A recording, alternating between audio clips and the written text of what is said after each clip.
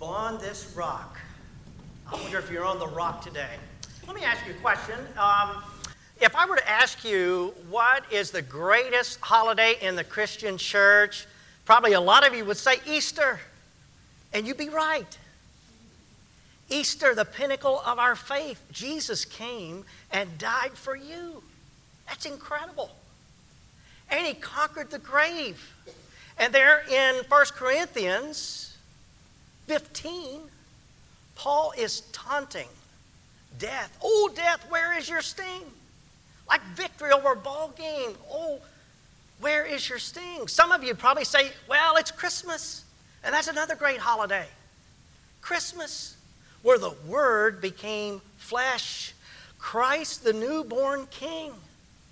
What an incredible moment where God took on human flesh and dwelt among us.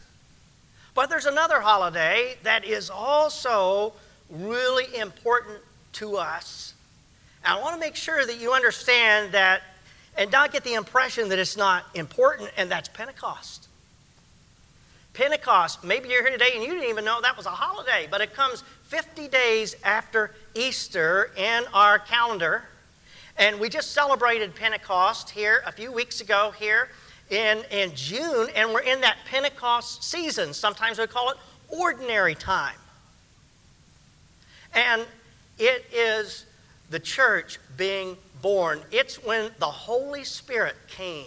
Jesus said that I'm sending you a comforter, and on that day, Pentecost, meaning 50, in the Greek, 50 days after Easter, the people tarried there, and the Holy Spirit fell upon them, and the church was born. Now, why is that important?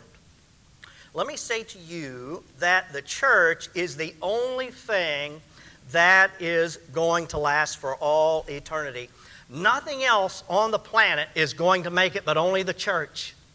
Scientists tell us that there was a moment where the universe began, and they're telling us there's a time where it's going to end. And things are winding down. We call it entropy, and the law of entropy is at work. And the only thing that's going to make it from this universe to the next is the church. The Lord said He's going to usher in a new heaven and a new earth. And those who are part of the family of God, those who have said yes to Jesus and are part of the family of God, are going to go on into the next. And that's you and me, people who have truly put their faith in Christ, and the church is going to last forever. Now, no local church is going to last forever. I can tell you in my lifetime, I can point to all kinds of churches that I've known in different communities that were vital and vibrant, but something happened, and they turned their eyes off Christ. You know, none of the churches there in the Bible really survived. I mean, it's kind of like this cycle that we see. They're kind of like bodies. And they're birthed. And they grow. And they develop. And they mature. And then they seem to die. But there's some churches that have a premature death. And that's what I'm interested in. I'm interested in keeping the church alive and vital and vibrant and under the blessing of God. Following faithfully our Lord and Savior. The Bible identifies those churches like the church of Laodicea, the churches that take their eyes off the Lord and become lukewarm, and churches that lose their first love, and churches that seem to have a form of godliness but deny the power of God. And I'm concerned about that. Probably the greatest fear I have as a pastor is that we would stop doing the things that God created us to do. That's a fear that I have. Many churches today are being sold off. Their buildings are being used now for restaurants. They're being turned into libraries. They're being used for pubs and bars and movie theaters and all other kinds of things because they left their first love. They've turned their eyes off of Christ. They're not seeking the kingdom of God and His righteousness, but they're doing other things.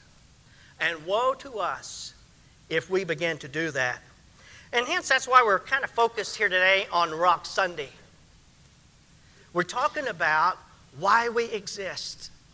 what we need to be doing as a church family, serving the Lord with our eyes focused firmly on Christ, doing the things that the Lord intended for us to do.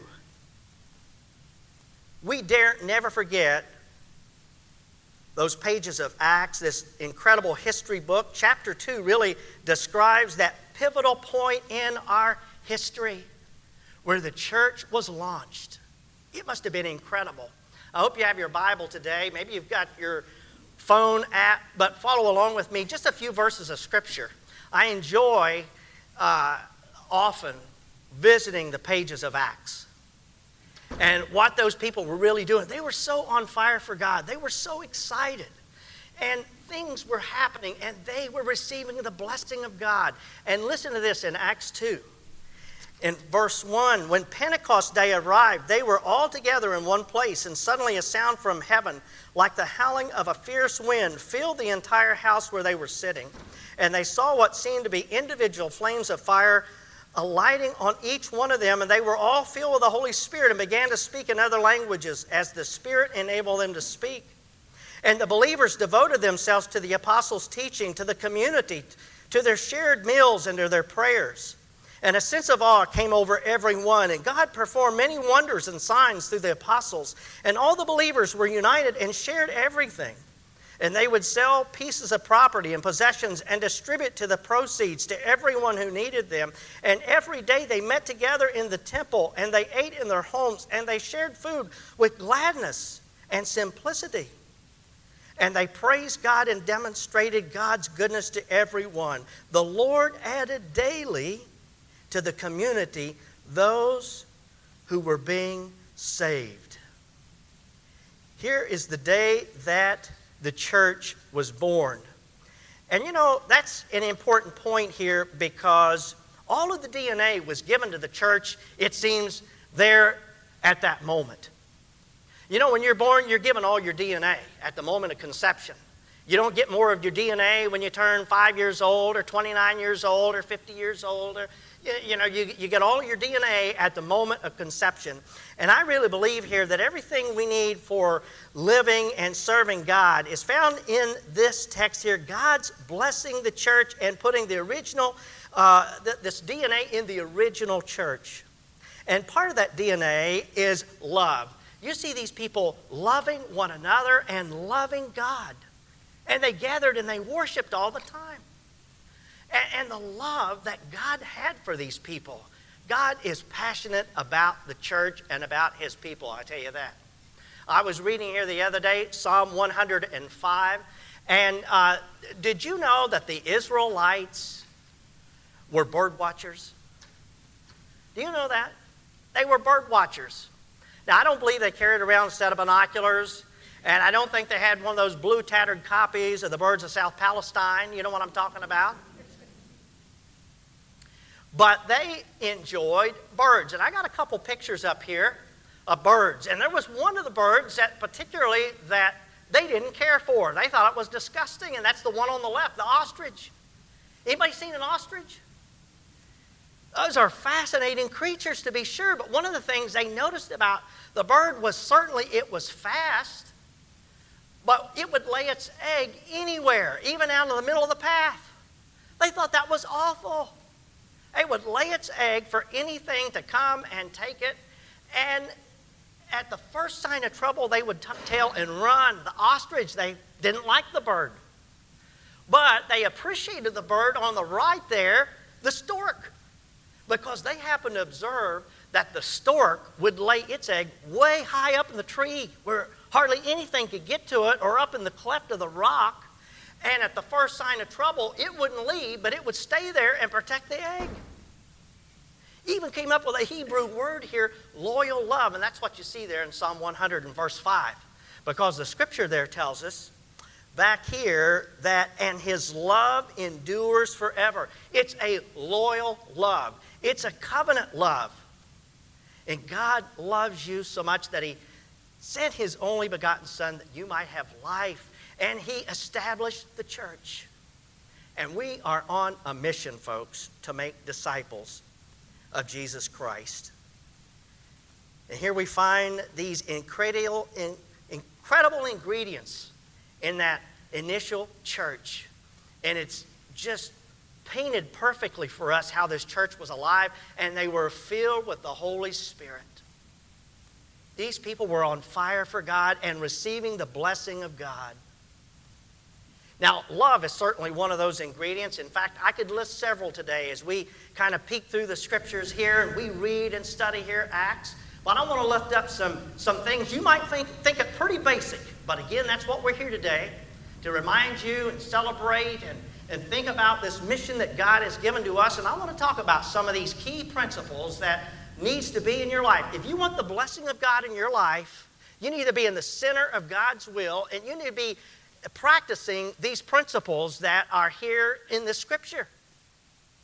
The first thing that we see here is this whole idea about prayer. That's the first thing we notice here in the New Testament church.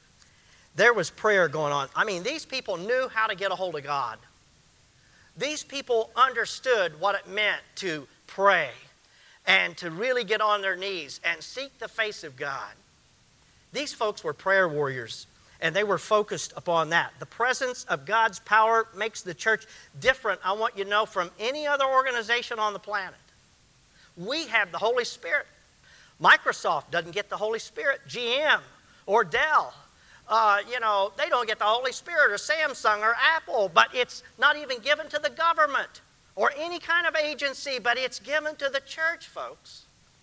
The power of God, the Holy Spirit, comes upon the church.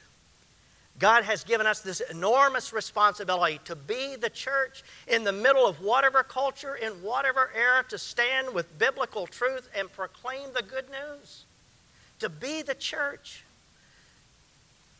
And God doesn't expect us to do it on our own and to be on our own, but He gives us the church as a comforter. He gives us that Holy Spirit to guide and lead us. Now, when the greatest teacher who ever lived preached the greatest sermon that he ever taught, it all started with a single word. You know what it is there in the Sermon on the Mount? Matthew chapter 5, it's blessed. Blessed are the peacemakers, blessed are the meek. I mean, on and on. He began that great sermon with the word blessed. We want the blessing of God upon us. We talk about this blessing. It means spiritual awakening.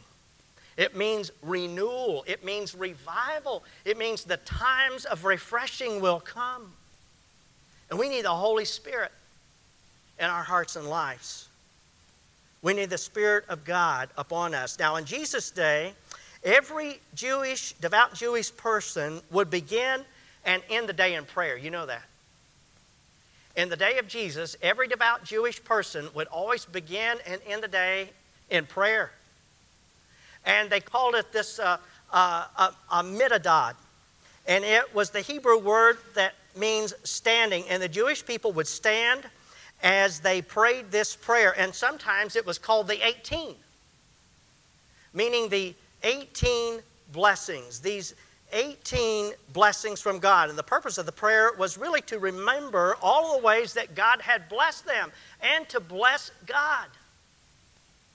And they didn't let anything interrupt that prayer. In fact, if it did, they had to start all over. Prayer was a big thing. Matthew Henry, the great commentator here in the last couple centuries, he reminded us that prayer is the key to the morning and it's the bolt to the evening. And I wonder today if in your walk of faith, are you praying? It's part of the DNA of what we say is the family of God. I know it's basic. I know we talk about it a lot, but are you praying today? Because that's the way you draw nigh to God, and God will draw nigh to you. And as you clean yourself and you're a vessel in the hands of God, you will be endued with the power of God, and God will bless you through prayer, your connection with God. There's a direct correlation there between prayer and power. And on the 50th day after the resurrection, Pentecost, God sent His Spirit. And Jesus said, you don't try to do anything with your life until I give you the power to do it. And these people tarried You know, second only to suffering, probably waiting is one of the most difficult things to do. These people have been praying and waiting, and I think it's interesting to note that the Holy Spirit came there not in the midst of some dynamic sermon, but it was in a prayer meeting where the people were praying to God.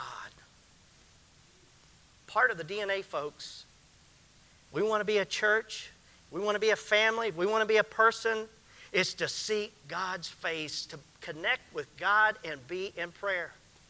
It's so vitally important, the secret of living that radiant Christian life. Secondly, we find here in this text, not only from Acts 1 and 14, where it talks about how the people are praying, but it also indicates here that these people were worshiping with joy. And they were worshiping in the temple gates. And notice here, they were enjoying one another.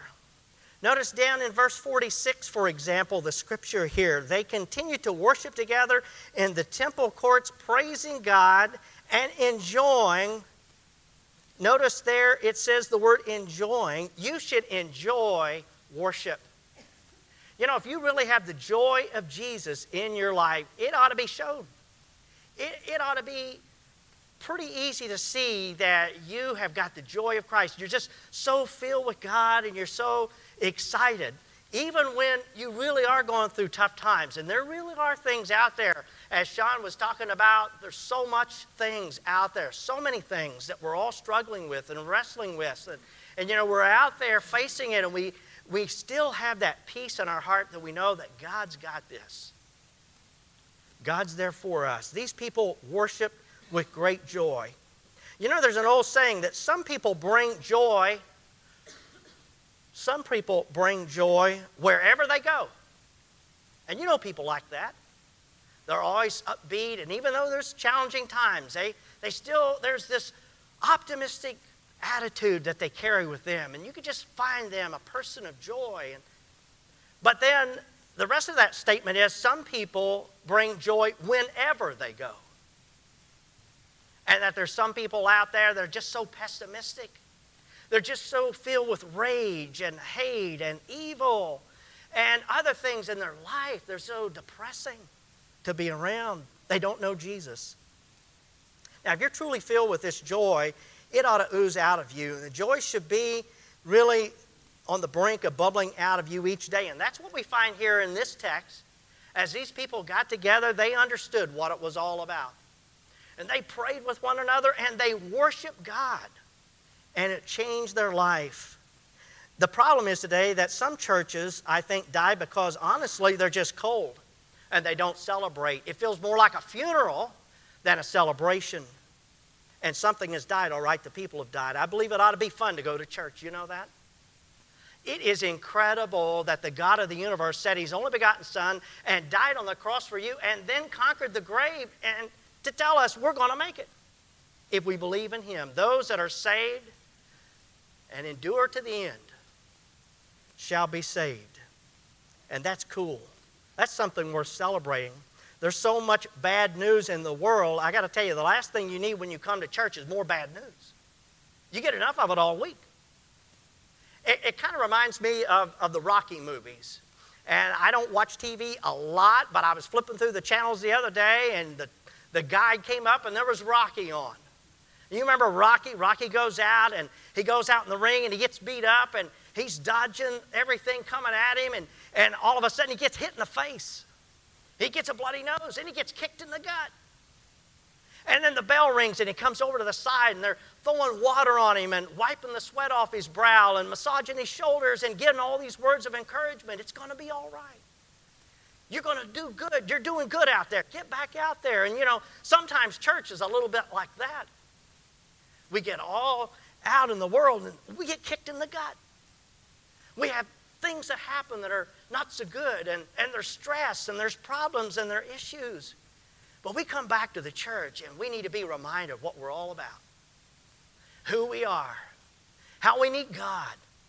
How God came to help us with all the problems that we have. How God came to overcome evil and triumph. How God comes to overcome evil and overcome hate. And He shares His love with us. I wonder today if you are full of joy.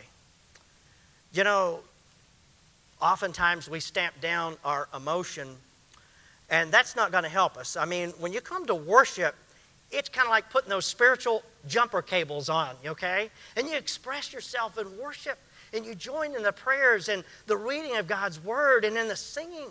And it's exciting. Back in the day, when I was in high school, we had the opportunity to help with some of the concerts in town at one of the memorial auditoriums. And we would go down there as kids from school, and we could raise money and sell popcorn and take tickets and be attendants and all this kind of thing. And I noticed at a lot of those concerts, people would get their Zippo lighter out, and they'd start flashing around, and everybody in all the auditorium would start that. Now, people don't do that today, do they? I was at a ball game here last year, a high school game, and you know what people did? They got their light out like that. Everybody in the stadium was waving around. Everybody was excited, and it was enthusiastic. Their team was winning. That's fun stuff, isn't it? Fun stuff. And you know what? That's what church ought to be. That's what church ought to be. People coming together and celebrating. Because I guarantee you, you're going to worship something in life. We're wired that way and made that way. These people here in the original church, they were celebrating. They were high-fiving. There's victory over the grave. We're here, and we're going to help one another. We're going to feed the poor. We're going to help those that are naked and they need clothing. We're going to support these children and pray for our families. And they did all this worshiping God, and they were full of joy. And then lastly and quickly, there's another thing here that we see that the early church was doing. A clear piece of the DNA is the church here was bringing their friends to Christ. They bring their friends to Christ. And that's a natural aspect, I got to tell you. That's something that really brings blessing of God upon you and your life and your family. It says in verse 40 and 41, those who accepted Peter's message were baptized, and about 3,000 people were added to them that day. That's amazing.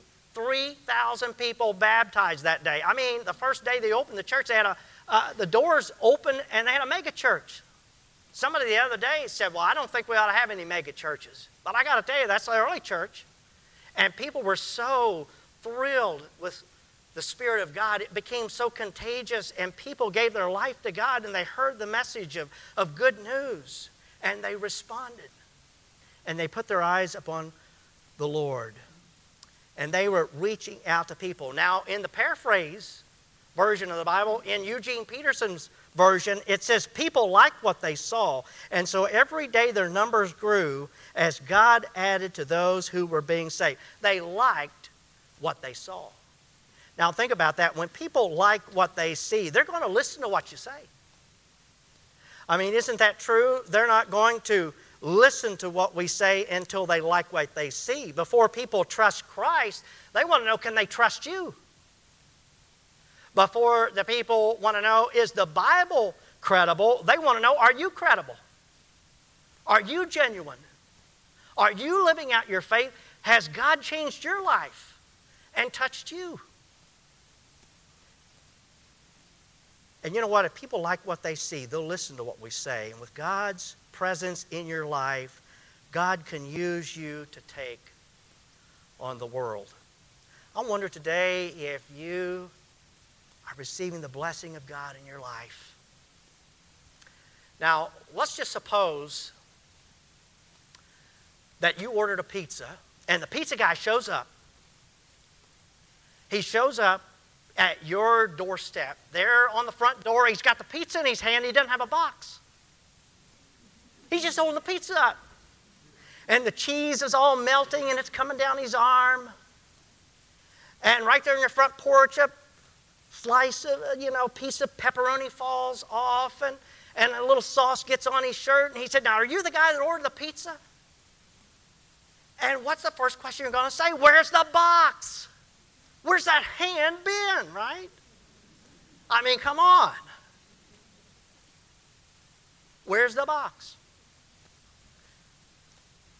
Nothing special about this box, is it? The pizza box.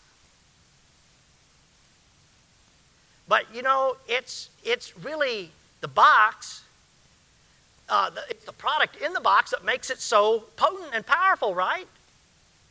It's not just the box itself. This probably is only about 40 cents, 50 cents. They get the stuff in bulk. It's pretty cheap. But you know what? The box doesn't give it value only if the product is not in there. It's the product in the box. I wonder today what you are full of. I wonder today what is in your heart.